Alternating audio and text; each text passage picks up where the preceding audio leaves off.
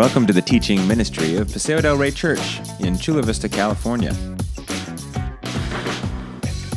We invite you to open up your Bibles as we join Pastor Gary Bowman for today's message.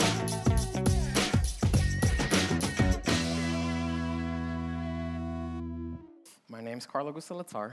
I'm one of the student ministry leaders here at Paseo del Rey, and thanks. It's always like, yeah, pump up. But yeah, I'm so stoked to open up the Word with you all this morning. I'm excited to be diving into our passage and spending time looking at the words of Jesus as he teaches us through the Sermon on the Mount. And I'm excited, but it didn't start out that way. I didn't start out excited. Sometime in early January, Gary texted me and said, hey, I've got some good news for you. I was like, what could it be? Maybe a jump in our youth budget or maybe a church credit card. I could do damage. Maybe he finally approved the proposal for the Starbucks in the room next to my office. But it didn't turn out to be those things. I kept trying to tell him how more productive I could be. But he's like, hey, do you got 5 minutes? Let's chat. I'm like, oh man, what is it? And he goes, hey, we would love for you to teach. And I'm like, oh, not Starbucks. But having the opportunity to bring God's word, to teach God's word to God's people for the glory of God, it's a pleasure. And then he said, hey, we're opening up Matthew 5. And he told me my verses, 27 through 30. And I was like, dang it. Because I open it up and I look, and it's the passage on adultery and lust. And I was nervous and I was unsure, but I told him, okay. But through the process of preparing, like always, anytime that we dive deep into God's word, God is good, and he does a good work in us. And so that's what I want for us this morning. But that tends to be our response and reaction, though, as Christians, right? We kind of tiptoe, and it's a little bit awkward when we start talking about lust. Like I just think about in growth groups, we're going around and, hey, share a time you were angry, or hey, share a time you were afraid, or hey, share a time you were anxious, or hey, share a time where you struggled believing something that God said. And, we're more than apt to share that. And then question comes up about lust, and we're not as quick to jump in. All of a sudden, we become good theologians on the theology of lust and what it meant in the Old Testament and how our culture and this, never really wanting to address us, we just kind of talk around it, right? And we don't like to talk about the hard things, the awkward things. But this morning, as we open up, I pray that we would have the opportunity to take a deep look at our hearts. Not the person next to us or family, but a deep look at our own hearts. And so let's go ahead and see what Jesus has to say for us this morning. You can go ahead and open up your Bibles to Matthew 5, verse 27 to 30. And whoever's the first one to get there can yell out the page number, because we do that in student ministry. 969. Perfect. Go ahead and open up to 969 and we'll get reading.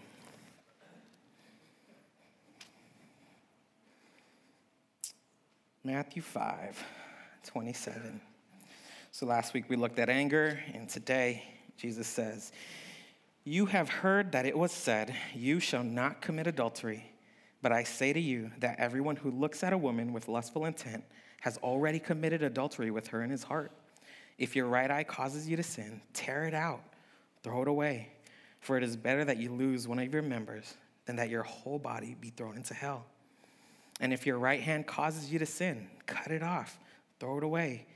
For it is better that you lose one of your members than your whole body go into hell.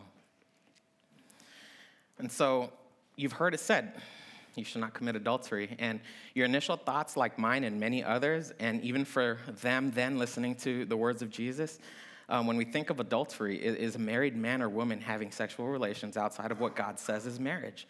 And you'd be right. Marriage, which is a man and a woman being joined together, and the Bible says becoming one flesh. And the breaking of that covenant in adultery is considered an extremely serious offense. Not only do you sin yourself personally, which originally in Leviticus and Exodus was punishable by death. But you've also brought someone else into that sin, which they would have been put to death as well. And don't forget that you've broken that marriage covenant before God, and then you've also sinned against your spouse. It's wrecking. It's some serious stuff. Adultery was a serious grievance then, and even though we're not dying on the spot for it right now, it is a grievous offense today.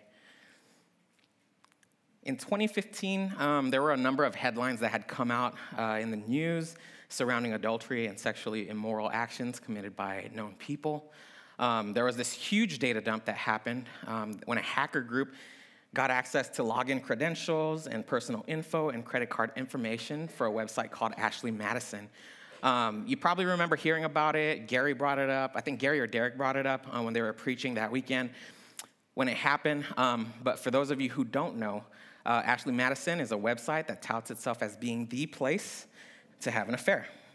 They even have a guarantee package that you can purchase and sign up for. Have an affair today on Ashley Madison. Thousands of cheating wives and cheating husbands sign up every day looking for an affair. With our affair guarantee package, we guarantee you'll find the perfect affair partner. And what a day that was. Such a sad day that brought to the forefront of our culture the adultery, the infidelity, and unfaithfulness that we deal with. And as sad as it was to see for our world, all the more a sad day for God's people, because in that data dump, there were pastors and prominent Christians that were also outed. 2015 also saw Bill Cosby, childhood comedian, had a show, allegations of him and the women that he sexually assaulted. There was Jared Fogle, who was the Subway spokesman, Josh Duggar, who was from 19 Kids and Counting, and he said he's a Christian, and he was a prominent Christian figure, and he was an advocate for marriage and the family. And this year, Harvey Weinstein, and it's angering, and it's shameful, and it's disgusting. And it's easy to stand outside of all that happened and say, I would never do that. How could they do that? How can someone be so blank? At least I didn't do that. And then Jesus goes on. And Jesus says, but I say to you that everyone who looks at a woman with lustful intent has already committed adultery with her in his heart. Jesus says lustful intent equals adultery. And that's something that we got to wrestle with. Like, really? Do we really believe that? Do we really believe that what we think and our desires actually mean it's just as bad as me going out and doing that? Your thoughts make you just as guilty as what you've done. And so I want to pause for a moment now, and I just want to pray, and I just want to ask the Holy Spirit to help us as we walk through this next verse, because what I don't want is for us to just point fingers at them or point fingers at one another. What I want for us is to take a look at our own hearts and ask God to help us see the areas that we fall short, especially in relation to lust. So let me pray.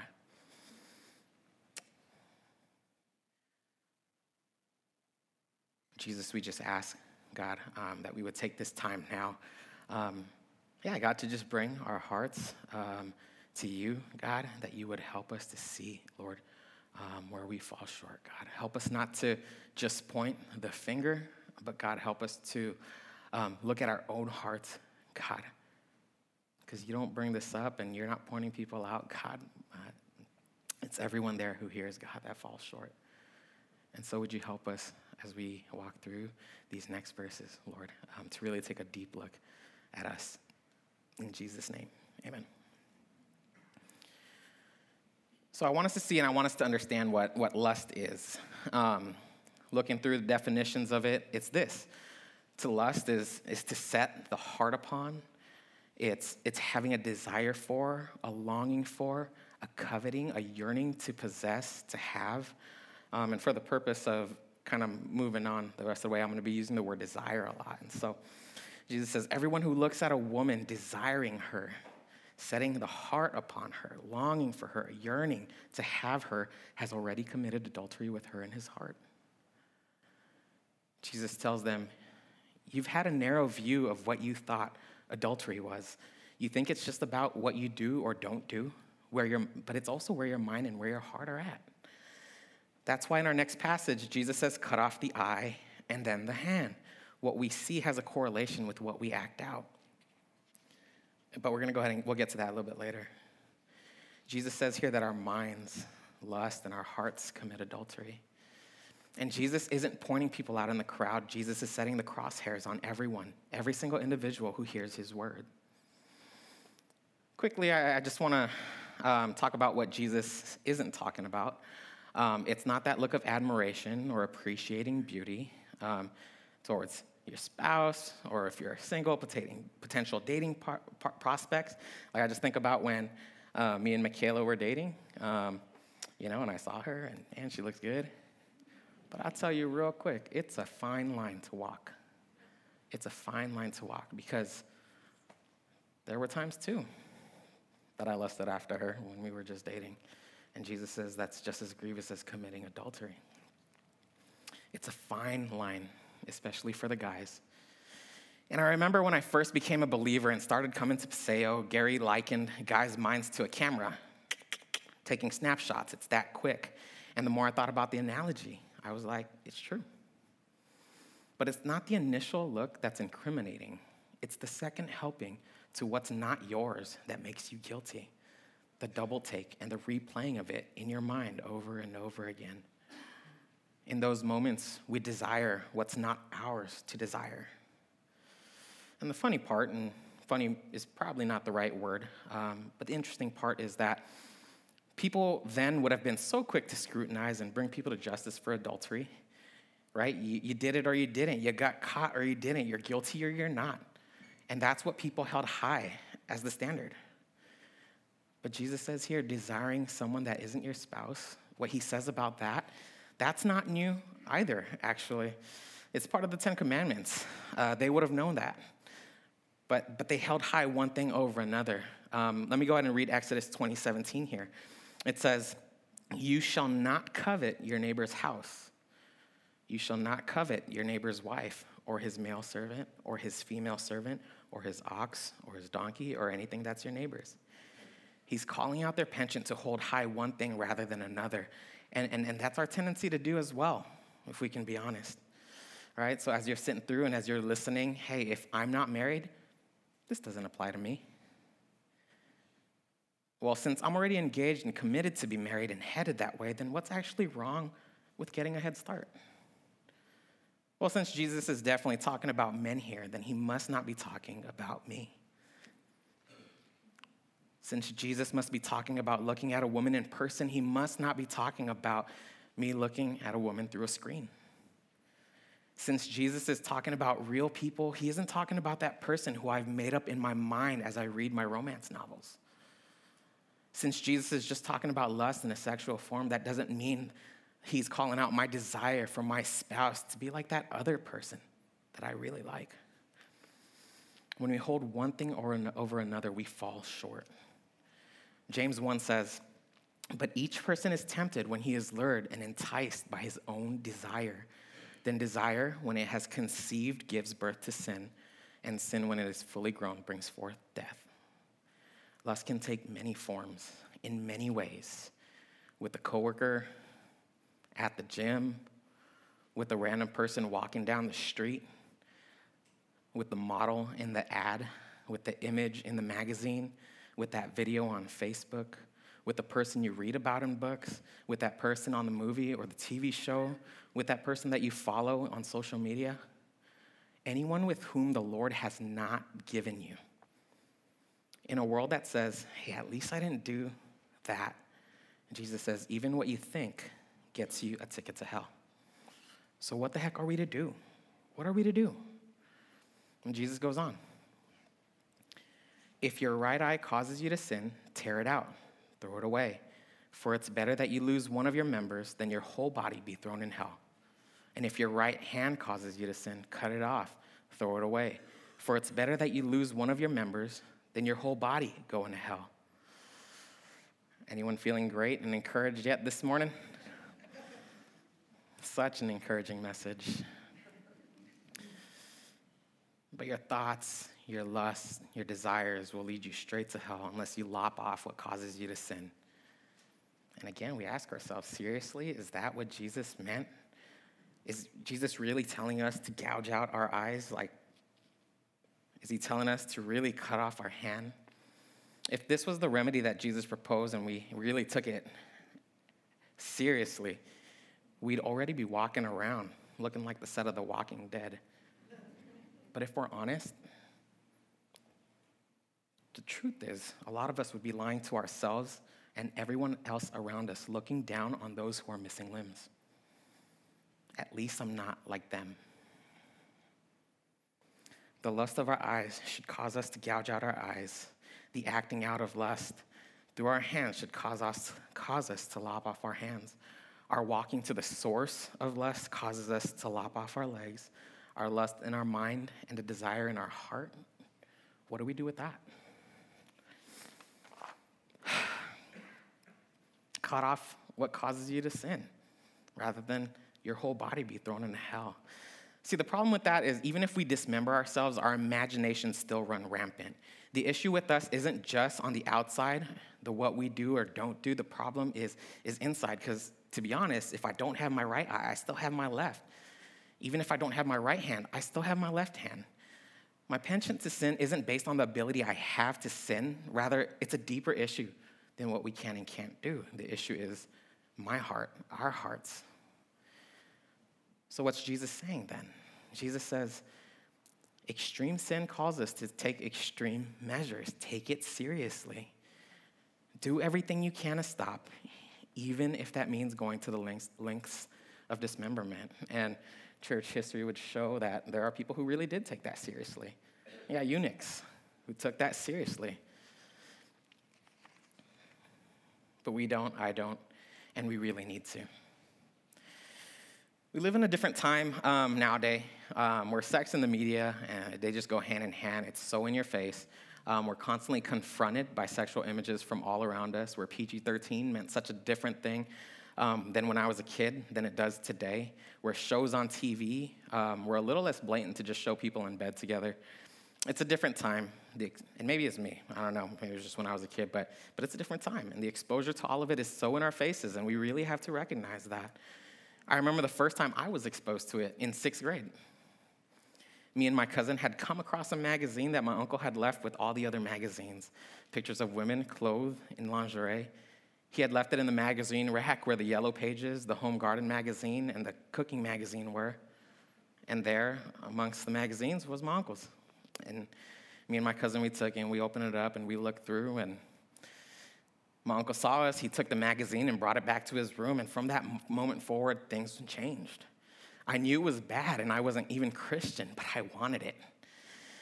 So then it was always the checking to see if anyone was around, if a room was unlocked, checking to see if he made the mistake of leaving it out again.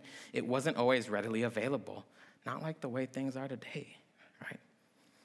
Today it's everywhere. It's on the billboards, on the magazine racks, on the TV networks, in the movies, in our pockets, on our phones, in the apps, on the ads in the apps. And our culture says, don't worry, this is normal. Jesus says, be aware so that we can take extreme measure. And it's not even geared towards just the men and the guys. You want to know how I know? There are movies that I probably wouldn't go and see. There's a Magic Mike 1, and there's a Magic Mike 2, and there's 50 Shades of Grey, and 50 Shades Darker, and 50 Shades Freed. All movies that deal with sexual promiscuity. And it's not just geared towards the adults either. Some of the students will question me on this, but Twilight was a big hit a few years ago. But it was this girl who had this intense desire to be with this guy that she shouldn't have been with. Video games have sexual content. I know. Your students talk about them. Social media has it. It's everywhere.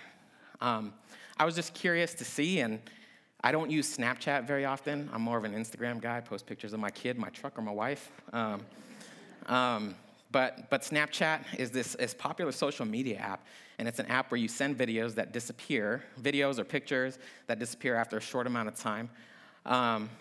But part of the the draw there too is that they've got like the recent news headlines, and they're not like CNN type headlines, right? When I was writing this, I was curious to see what the headlines would pop up, so I opened it up, swiped over to the right, and read the headlines. And you had top 10 plays in the NBA. You had, why are students walking out of classes? But along with those, you also had 11 kisses so perfect you'll think these pics are from the movies. You had top 10 actresses over 50 in bikinis. 11 of the most hilarious celeb naked moments ever. You had meet the world's hottest taxidermist. Like, what?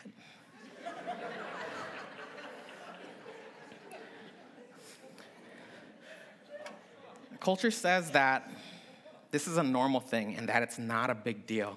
But Jesus says that we need to take extreme measures or that our lust will lead us to hell. And so hear me.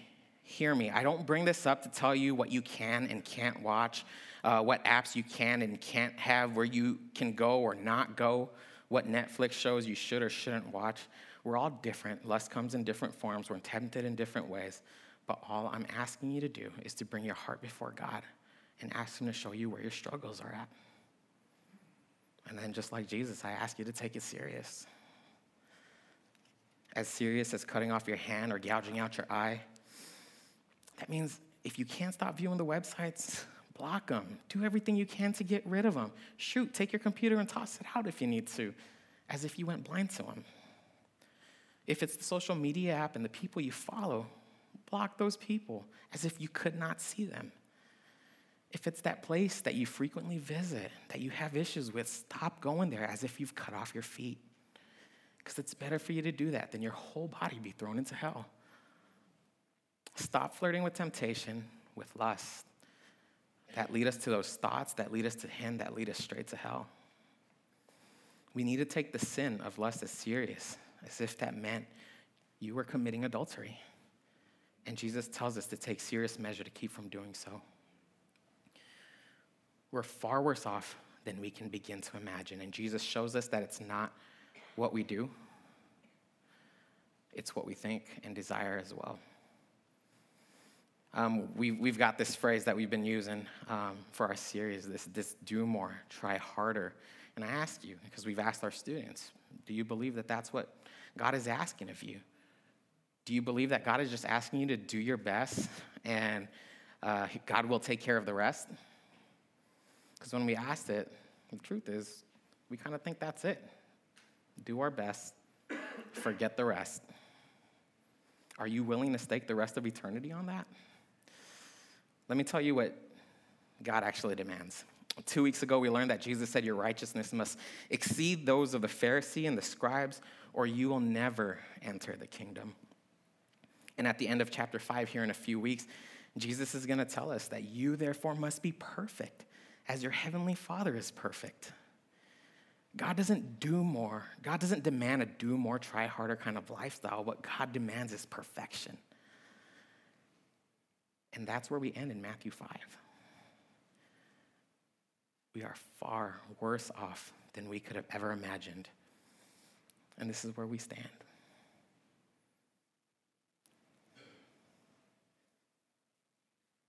But God, right? But God. So we won't end. I'll keep going. The Christian life at times seems like such a struggle to always do our best, to fight hard and just to give it all that we've got. And we're not perfect, and God should know that. God made me. For some, we fought the fight, and it felt like we lost. We feel the guilt. We feel the shame for always failing. And then it passes for a little bit until that sin comes up again, and then we rinse and repeat, and we go through that cycle over again. That's the way that I've always felt with my struggles with sin and lust. And I've talked with many guys over the past 8 years that I've been a Christian now, and the fight has been the same. We'd talk, we'd feel guilty, we knew we weren't supposed to do, give each other a few words of encouragement, read Bible verses, and then we'd go and we'd make our do more, try harder list. Hey, let's be accountability partners. And that would work for at least 2 weeks, and then that would fail. We'd use apps to help curb the desires. for a month maybe until the restriction needed to come off because I needed to download that app for school. We'd jump into a devotional together, and that would last all of 2 chapters before things just got busy. We'd sign up for men's conferences so we could go be with the boys and do things that men do at men's conferences, like cry about our brokenness and our guilt and our shame, get in touch with our feelings. And maybe that was just me. But our tendency to just do more and try harder, it feels like a losing battle. 2 years ago, I went with Paseo to a men's conference. It was about 20, what are we in, 18? Oh, it's almost 3 years ago now. I went to Paseo to a men's conference at Pine Valley, and it was there that I caught wind of how to fight a different fight. I went to the accountability seminar, and maybe some of you guys were there, and maybe some of you remember his name, but I don't remember the pastor's name. He was a younger guy, but anyways, he shared this story that really stuck with me and changed the way that I fight. He used 2 Greek mythology stories to help illustrate a point he was making. And so in Greek mythology, you had the sirens, and they were these creatures who were these part bird and part woman, and they lived on this island where they sang these beautiful songs. And those songs would entice the sailors to come and to draw nearer and closer, and their boats would hit the rocks, and their boat would capsize. And so that's where we introduce the first story.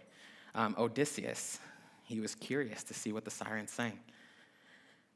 And so what he did on the advice of Circe, that the sailors would plug their ears with beeswax, they would tie him to the mast, and he ordered the men, no matter what I tell you, no matter what I say, don't untie me. And so they went and they crossed near the isle, and they heard the beautiful song, and he went mad. He told the sailors to untie him, to let him go, and the sailors bound him tighter and tighter. And sometimes that's what it feels like trying to ward off sin. Just bind me tighter, more tactics, more accountability. I don't really want to do this, but I need it, but I don't want it, but I want that. I work hard, I fail, I press further. And we do everything we can. We try harder, we do more. We try harder, we do more. But that doesn't stop the enticing song of lust. It doesn't stop my mind or my imagination from running rampant. And so kudos to him for not succumbing to it. But that doesn't change the fact that his heart and his mind and his desire was to go, right? Just like we're talking about in our passions. It's tiring, and that's not freedom from it. The song of sin still rings clear in our minds, even if we don't physically do it. And Jesus wants us to go deeper than what we do and don't do. And so the second story. The pastor was telling us about Jason and the golden fleece. And so Jason had to go get the golden fleece, and he hired the greatest lyre player, the aid of this gentleman named Orpheus, and they got on their boat. And then as they passed the isles, the same sirens encountered by Odysseus, the sirens sang their song, their beautiful song, and it enticed them. But here's the difference. Orpheus, when he heard the voices, when he heard the song being played, he took out his lyre and he played music that says he was louder and more beautiful, drowning out the song of the sirens. It's a better song. It's what we need. We don't need just more to-do lists. We don't need more. Absolutely, we do everything we can, but that doesn't change the mind and the heart. We need a better song. We don't need just better tactics. And we have that better song in Jesus. We need the good news of Jesus. He is our better song. The good news, friends, is that Jesus lived the perfect life, the life that you and I don't live. Not just can't live, and we're going to continue to not live. He lived the perfect life that we didn't and can't. And Jesus was tempted in every way, yet without sin. And because he lived the perfect life, and because he took the punishment for our sin on the cross, God's wrath was poured out on him and not us. Jesus takes our punishment, and we get his righteousness, not just when you first accept Christ, but for always.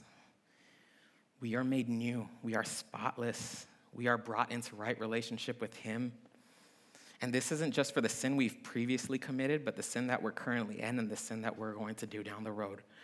He was the once and for all perfect sacrifice so that we can sit here on Sunday mornings and remind each other of the truth of who Jesus is, that even though we aren't perfect and that we're screwed and we're jacked up and we're messed up and we're broken, that Jesus isn't. And our righteousness falls on what he's done when we trust in that. So hear me, because some of you might hear and think this is a license to sin. Someone pays the price for sin. And the wages of sin is death. And it's either you or Jesus. And so that's the beautiful song. The beautiful song that we need to hear is that Jesus has paid that price. We don't just sweep it under the rug. We don't just sit and go, oh, well, I'm messed up and broken and screwed. We set our mind on the things of Christ, that he took the price, that he paid the price. We don't just run to our guilt and shame, but we run to Jesus. That's what we tell your boys in student ministry. Because the tendency for us is when we fall short and when we fail and when we sin and we mess up, it's so quick, the guilt and shame to come through, and that's what we run to. But my hope and my prayer in this better song is that we are made new in Jesus. God has opened up something for us. Our hearts were meant for worship and to desire. Desire in and of itself isn't the bad thing. But he's opened up our eyes to desire something even greater, something more beautiful than what we struggle with. I want to read Ephesians, passage out of chapter 4. So on Sunday mornings, we're going through the Sermon on the Mount with your students upstairs as well. They're down here right now with us. But on Wednesday nights, we're going through the book of Ephesians, and we're looking at we're looking at identity. We're looking at identity with your students. And catch this here. We haven't gotten here, so it's a little spoiler alert for my students. Paul says this. Now this I say, and I testify in the Lord, that you must no longer walk as the Gentiles do, in the futility of their minds. They are darkened in their understanding, alienated from the life of God because of the ignorance that is in them due to their hardness of heart. They've become callous and have given themselves up to sensuality and greedy to practice every kind of impurity.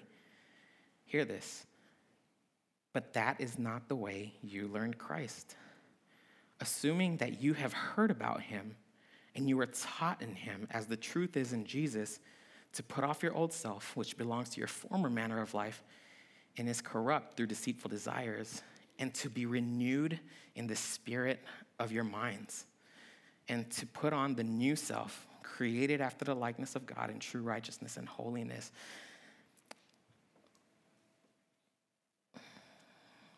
Where we were once only destined for hell and sin, at the end of chapter 5, the Bible goes on, and we have the cross, and we have Jesus, and Jesus tells us something new. And what we need to do is recognize what that newness is. We need a renewing of our minds. Because we're so quick to run to guilt and shame, we're not as quick to run to Scripture and the new truth that Jesus has given to us. We're not. Think about the last time you messed up and you failed. We sit in the shame and the guilt and the hurt and the mess up and the screw up. And I'm such a screw up, and I feel and God is so disappointed in me. My prayer is that just as quickly as we are to run to that, would we be even quicker to run to God's word and the truth of who he says he is and what he's done for us. That's the beautiful song. That's the new song.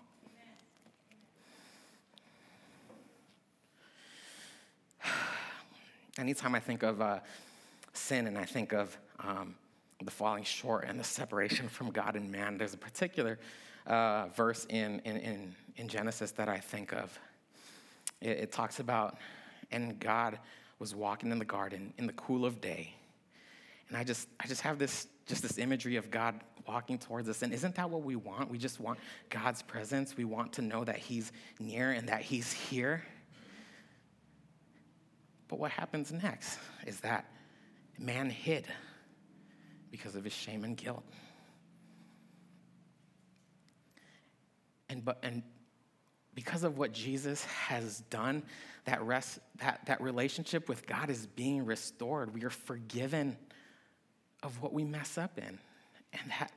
And that relationship is being restored and reconciled, being made new every day. And then there's another part to that, right? You continue on, and man and woman, and they're blaming each other, and she's blaming the serpent, and it just unravels. And I really believe for us, Paseo, that as God is working on the relationship vertically between us and him, God wants to work that out for us as well in relationship to each other. That forgiveness, that restoration. That's why we're here on Sunday mornings, so that we can remind each other of that. And so my hope and prayer is we can do that for our families as well. We all fall short of the glory of God. We all fall short, and we all sin. And the wages of sin is death. The good news is that Jesus paid the price. Through this process of working through these passages, one of the best things to come out of it was honestly the conversations that I've been able to have with people. Just open, honest conversations. That's that reconciling. That's that coming together. Shoot, I sat in Gary's office, and Gary's not here. He was there earlier. But Gary, I sat in Gary's office, and just being open and honest with where I fall short and telling him, and him reminding me of the good news of who Jesus is. My boss. Like, my job depends on it, and I can talk to him. The other thing is the conversations I've been able to have with my wife, right? That guilt and shame that drives us apart from the fall. God wants to restore that. And we've had open conversations where we've talked about it and where we've expressed to each other where we've fallen short. And it's not just me, but her as well. And I believe that God wants to do something there for us, Paseo. That God doesn't just want us to walk out of here and just go, cool sermon. But I think God really wants to work some reconciliation and restoration for us and our families. Not just for husbands and wives, but for parents and their kids, for anyone who would call themselves brother and sister in Christ, for each other here on Sunday mornings. That was my big thing I was working through was, hey, I know what God does here, but what does he do here? It's the same thing, the restoration, the reconciliation, the forgiveness. And so my prayer is that this morning, as you're working through some things, maybe your first step is that you need to acknowledge that before God. And you need to be reminded of the truths of who God is. And maybe you're there, and you're like, you know what, I know this. I know it's not always perfect, but you know what? I've been holding something back. I've been hiding something. There's something that has caused this in our relationships.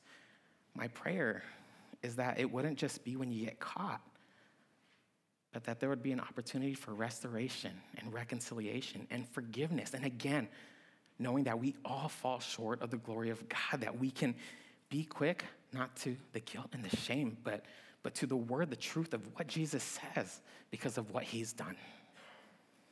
So I'm not asking you to go to lunch and have the conversation, okay? What I'm asking you is that you would take the words of Jesus seriously. I'm going to go ahead and pray for us, and I'm going to have the band come up, and man, these next two songs, man, just wrecked me. They're just so good, just full of truth. And so I pray that as we spend some time in worship, that, man, you would work some of those things out, that you'd come before God. So let me pray. Jesus, we are so thankful for who you are and what you've done. God, that I pray that as we have a growing awareness of where we fall short, God, would we also have a growing awareness of how good you are and that your blood has covered and paid the price of what we've done. Jesus, we thank you that you bring us into right relationship with you, God, where there is no shame, where there's nothing in heaven or hell or on this earth that can separate us from your love. And Jesus, as we work on that and as we see that, as we hear that, as we're reminded of what's true because of what you've done, God, I pray that there would be restoration in our horizontal relationships with those around us, in families, God, here at Paseo, with our friends, with each other, God. And God, just as quick as we are to run to shame and guilt and to struggle, God, would we be all the more quicker to run to a better song, to play a better song, the truth of your word, what you've done. Thank you, Jesus, that the Bible doesn't end in Matthew 5 and that we sit here fully condemned. But God, that your Bible goes on, Lord, and that the cross is so beautiful. Jesus, that you took the price. You paid the price. So be with us as we spend some time now, God, just in worship and just coming before you. In Jesus' name, amen.